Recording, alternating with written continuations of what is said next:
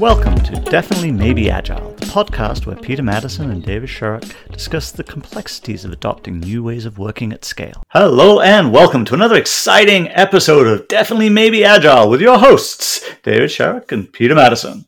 So what's on the cards today, Dave? Too much work, too little time. How do we handle that ubiquitous limiting work in progress mantra that we all talk about, but don't really necessarily get to put into place or practice? Clones. I think that's the answer. Clones, definitely. Yeah. Clones, yes, yeah. Outsourcing? Yeah, that always goes so well. Well, and let's maybe, I think many of us in these situations, we understand it operationally. If we're on the team that's delivering it, we get it. But the reality is it's often the environment around us or the leadership and the expectations they place on us that make this mantra that anybody in systems thinking, lean, agile understands as having a hugely powerful effect on the ability to get stuff done, nearly impossible to actually make happen. Yeah, and it is interesting as well, because I mean, when we look at it from that perspective, I mean, a lot of the things that we're talking about when we talk about limiting work in process, it comes out of that lean space, which comes out of manufacturing, and it comes out of this world where it's very well understood. I mean, it's kind of logical. We understand things like theory of constraints. We understand how we need to work at the bottleneck. We don't work anywhere else in the system because that's where work is going to be piling up, and we can start to see where in the system do we have work in progress, how much stuff is there going on. This is limiting our flow through the system.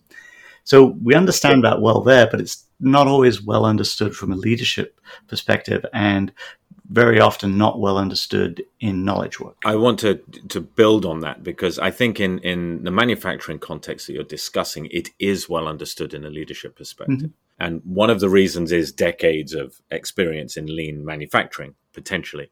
But one of the things that is very specific about the environments you're describing is it's visible and tactile. You can see any workstation in some manufacturing process which is overloaded because they're still working when the bell goes, everyone else is going. There's a pile of work still to be done.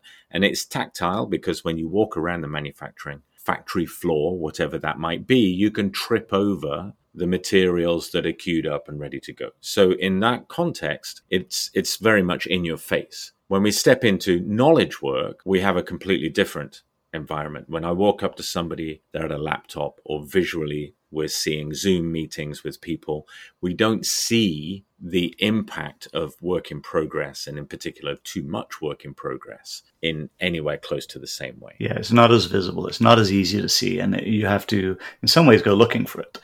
You also run into issues in that sense of the bottleneck doesn't stay in one place. Work doesn't always pile up in the same place. We don't see it because it's going to move. There's always going to be a constraint, but it may not always remain in one place. It may move around as the nature of the work changes, or as work comes in at different rates, and which is much more variable than it will be in a manufacturing world where you have much more control over being able to have the flow of work into the system, have some kind of control around it. So where do you start looking for this? And maybe how, as a leader, do you enable a focus on limiting work in progress? What's your thoughts there? So I think we touched on it a little bit earlier, which is one of the first things is, as the leader, actually spending time to understand and believe in this, actually realizing that, hey, I might be part of the problem, but all of this busy work, all of the stuff that we're starting and never finishing, all of that stuff that's all half done, that is taking cycles away. That is preventing us getting the things we really, truly want to do done. And a lot of that work in progress is really hurting us when we look at the flow through the overall system. So learning some of these basic lean principles and understanding what the impact of that is on the organization is critical from a leadership perspective, because otherwise you can't walk the walk. You could just, even if you say the words, you're not going to be able to really understand and identify it and do things about it. As you're describing that, I'm thinking of the many, many leadership workshops and conversations that I've had, and there are some where you've demonstrated that there's an exercise to demonstrate work in progress and to demonstrate the value of limiting it to see what impact it has on productivity. And there are lots of different exercises that you can do around this. The reason I mention it is I think one of the gaps that we end up having is there's a tendency, and I certainly have seen that in myself, of saying, we'll go through this exercise, whatever this exercise it is. I mean, flipping the pennies game or, Kanban pizza. There's a number of different places that you can go and see limiting work in progress in action, paper airplanes game, all of these exercises. And we have a tendency of sort of coming into the debrief and saying, ta-da, look what happened there. How can you possibly not believe in limiting work in progress? Now, when you're leading, you need to help your teams limit work in progress. But there's a huge gap there about belief, about not just understanding the principles and seeing through an exercise with pennies or pizza slices or paper aeroplanes what's going on, but buying into appreciating that this is almost a law of nature. And even translating it too. It's that I've seen it with pizza and plane. Even if you truly believe that this is absolutely true, trying to then translate that in your mind into the world that you're working in. If you don't go through some exercise, say, well, now go try and identify this in your world, and then help them through understanding what this might look like. That is a critical exercise to be able to look at. Where do you see examples of similar things happening in your environment, and what could you do about them? Well, and I mean, as a leader, I think that this is actually relatively straightforward, because all we want to do is open Outlook, and Outlook has two very specific things that will immediately educate us on limiting work in progress. One is our inbox, and the number of emails that we are processing and dealing with, and that are hanging around or not hanging around. And the other one is our calendar and the number of meetings that we have. And as many, nearly every person, not just leader, but person that you bump into in a knowledge environment has 8 hours of meetings in their calendar. And how many of those are actual necessary meetings that have to be there?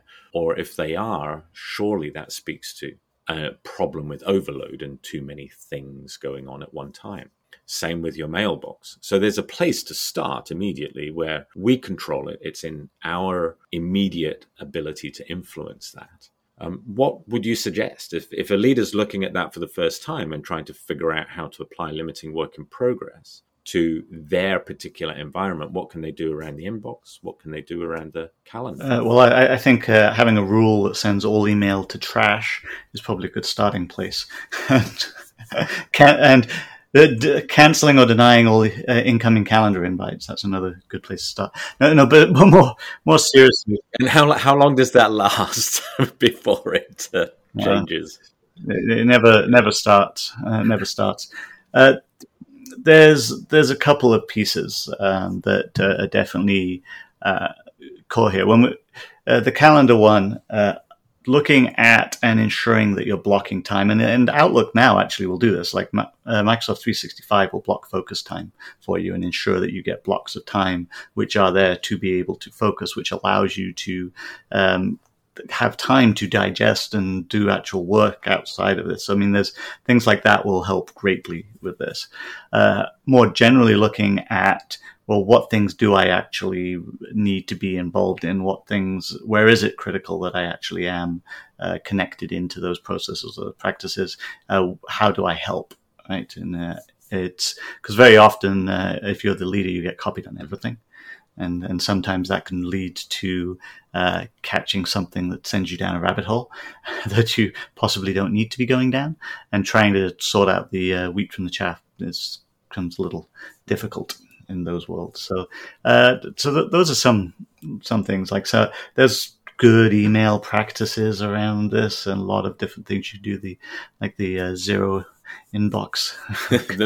I feel like this is like the mythical man month and the mythical zero inbox. I've certainly been a getting things done fan for many years, and I very rarely have a zero inbox, if ever. So yes, but yeah, no, I know that feeling. Yeah, what I was going to say is I think there is one takeaway is rules around your mailbox makes so much sense. And certainly in the last, say, 5 years, I don't think I've ever been in a situation where understanding and making explicit rules about how email is used. And I'm thinking here within an organization, you can't obviously control, emails coming into you from outside of the organization, but having some explicit rules about, how copy is being used in terms of CC or BCC, in understanding what items are addressed within an email channel versus the many other communication channels that may be open to you and so on. And we've certainly seen big changes just in that. Just speaking for myself, we've moved an awful lot of internal communication into the sort of asynchronous chat functionality that is provided by Teams and Slack and various other tools. And that has seen a dramatic drop in email communications to work through. So that's already a big positive. And yes, there's still more channel of communication, but the expectations in terms of readability, how quickly to respond, what's expected there are also articulated and explicit. So the overall impact on flow of communication is actually to improve it, not to kind of split it up and leave you with 4 different devices that you're working on until 10 p.m. Because I've also seen that happen in organizations where it's like, great, we moved everything into chat. Oh, great, now I've got email and chat and this and SharePoint and all of these different systems, all of which I've now got to keep track of. So now I'm just even more overwhelmed with having to switch between different systems. And we sometimes do these things to ourselves. But yes, of course. Yeah. I think there's a piece there around understanding how am I going to organize the knowledge such that when I look at the flow of information coming at me in the organization, that I'm tuned into the places that I need to be, and that I'm filtering out a lot of the noise so that I'm only engaged in the places that I need to be. So I guess the next question from that is that once the mythical leader has managed to conquer their inbox and their calendar and got to the point where they can deal with and start to engage more with some of these other pieces, what should they do with all of this vast amounts of free time that they now have to help deal with work in progress within the organization? You mean now they can go work with their teams and pore over everything that the teams are doing to get involved with whatever challenges that they have? That's what you're asking. Yeah, because that always makes things better, right? Yeah. Well, I mean, I think, first of all, when we're talking about things like Outlook and calendaring and inboxes, what we're really focusing on there is that role modeling piece. And part of the deal about role modeling is, if it's good enough for me, it's good enough for you. So if I believe that you should be doing it, then I should be doing it, first of all, of course. But the real piece of it is to have some recognition of how hard this is, because of course we can all have the best of intentions around simple things which are in our control, and the reality is it may not work out the way we need it. We'll understand that it's a continual process of tweaking and improving what's there. But I think that the next piece for us to understand is our own role as a leader in violating the limiting work in process or limiting work in progress mantra. And too many times, I've certainly seen from my side that I am the cause of violating the limiting work in progress kind of goal on teams that I've worked with. So I think there is a recognition there that's needed, that sort of pause or clarification over requests coming in from the leaders as to either guiding them to be shelved because this is not a request for you to do everything, let's put it over to one side, or even better, not saying anything about it and capturing it that ourselves and using the formal channels to get work into the team, something along those lines, but recognizing our influence as a cause of many of the challenges that teams are impacted with. And I've definitely seen that both in leaders and occasionally in myself. I hope I've grown out of it, but I know I've that occasionally we'll all be guilty of this, where we say, oh, I've got this great idea, if we could just do this now. And then you go and talk to the teams and completely derail all of the really important work that they were supposed to be getting done, which now means they've got even more things to do. And you haven't really helped the situation at this point. You've just created more work. And this is what we're talking about when we're talking about this, generating extra work in process by not following through the channels that we've been set up to allow the team to be able to cope with the incoming work and deal with it. And I mean, there's, even for the things that you could potentially say are emergencies, there should be appropriate channels or understanding of how those things should be brought in.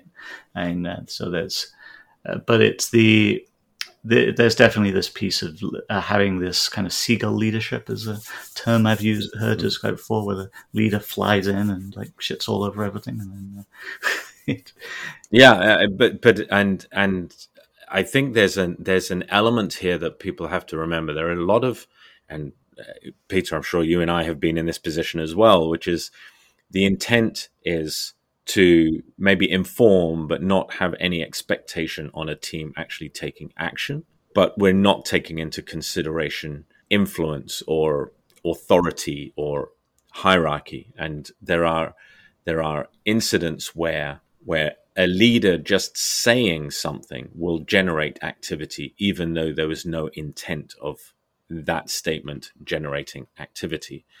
And so that brings us on to that whole psychological safety of what can the teams do? What can the people that we are working with do? If we're a leader, how do we allow teams to push back? Are we open to very quickly not just saying, well, I'm the leader, you just have to do this, or that's just part of the job? But if a team comes back, or if an individual comes back and says, hey, I've got 8 things on the go, limiting work in progress is 6, I'm thinking of dropping these 2. Am I dropping the right 2 things? We have a responsibility there as a leader to, first of all, make it really comfortable and safe and easy for that conversation to happen, but then also to follow through and actually encourage that. Maybe not just agree to 2 things, but take 2 more off the table. So we can say, let's give you a bit of space so that you've got room when something else comes along, and so on. So how do we facilitate that? How do we allow teams to both give feedback and feel good about it and then encourage them with the right decisions or the right advice? Well, I think you were laying out some good groundwork there in how you were describing it. It's this that when people come to us with questions, that we're open and we're helping them solve the problem that they have, not pushing our agenda down onto them, and that we're not saying it's my way to do these things. Not because if we say that it's my way to do these things, and we're always directing people into doing things in a particular style, we're saying, hey, okay, here's my agenda, go do what I say. No, you got to do all of those items and these ones as well. Then it creates the wrong type of culture within the organization. If the leaders, if the teams are set up and they're working through their work, and the leaders are constantly coming down and saying, well, actually, this is what you should be prioritizing. Stop working on that. Start working on this. But exactly to your point, it also happens where the leader will just ask a question, and even the very act of asking the question can generate disruption in the work. So what do you think about this? Which immediately has people going off in a different direction. Or what do you think it would take to do this? And then you find that they actually went off and tried to do it, and you're like, well, that's not what I said and not what I asked. So they're very crystal clear about like what are the parameters under which you can take work on, making that agreement very clear. This can be done in having very strong definitions of what needs to happen. Is a good way of doing this if you're looking at your flow of work. And this is another part of this, is encouraging this idea that you don't start work that you're not ready to start. That if you don't have all of the things, all of the information, all of the tool pieces, then don't start that work.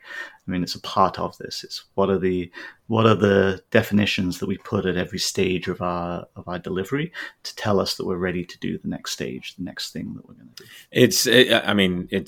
And that not starting something, we want to recognize there are a whole bunch of practices that we see around leadership and management of work. For example, there is something valuable about being able to go into a meeting with our peers or our stakeholders as a leader or a manager and saying, we are working on that.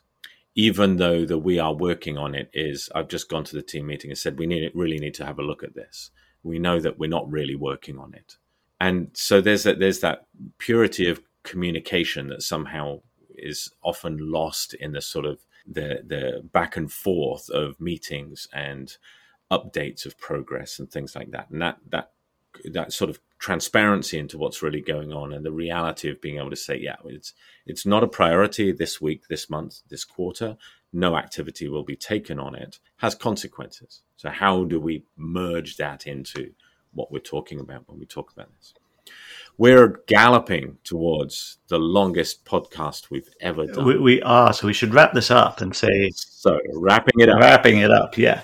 Okay, so 3 points, because we do love to sum these up with 3 points. I think one is around ensuring as a leader you understand and believe in the principles we're talking about here, that limiting work in process will allow you to deliver more. You'll free up capacity in your system just by taking these actions, and understanding why that is, so that you can apply these principles and walk the walk and show people how it's done is quite a critical part from a leadership perspective. Another piece is around the decision filter for flow, which is like stop starting and start finishing. Like it's make sure that you're actually finishing off work. The work isn't hanging around. That you're not ending up with lots of half-done tasks in the system, because this will tie up capacity just thinking about all of that work. So make sure that you've got an understanding of that. What would you add to that? I think the bit that I found interesting with our conversation is the understanding of the sort of psychological pressures. Psychological is probably the wrong word, but the undercurrent pressures in terms of reporting the beginning of work or saying something without that becoming a call to action, or the interesting one of not saying something when we should probably say, no, don't do that, or whatever it might be. And so there's that element, which as a leader, we need to be very, very conscious of, and is not always front of mind. No, and being aware of what the actions that may occur because of what we say, whether we intended them to or not. So with that, I think we should wrap up for today. And if anybody would like to send us any feedback, they can do it. Feedback at definitelymaybeagile.com. I'm sure we'll be revisiting this topic at some point. So thank you again, Dave. It's always a fun conversation. Thanks again, Peter. Always good. And until next time. Until next time. You've been listening to Definitely Maybe Agile, the podcast where your hosts, Peter Madison and David Sharrock, focus on the art and science of digital, agile, and DevOps at scale.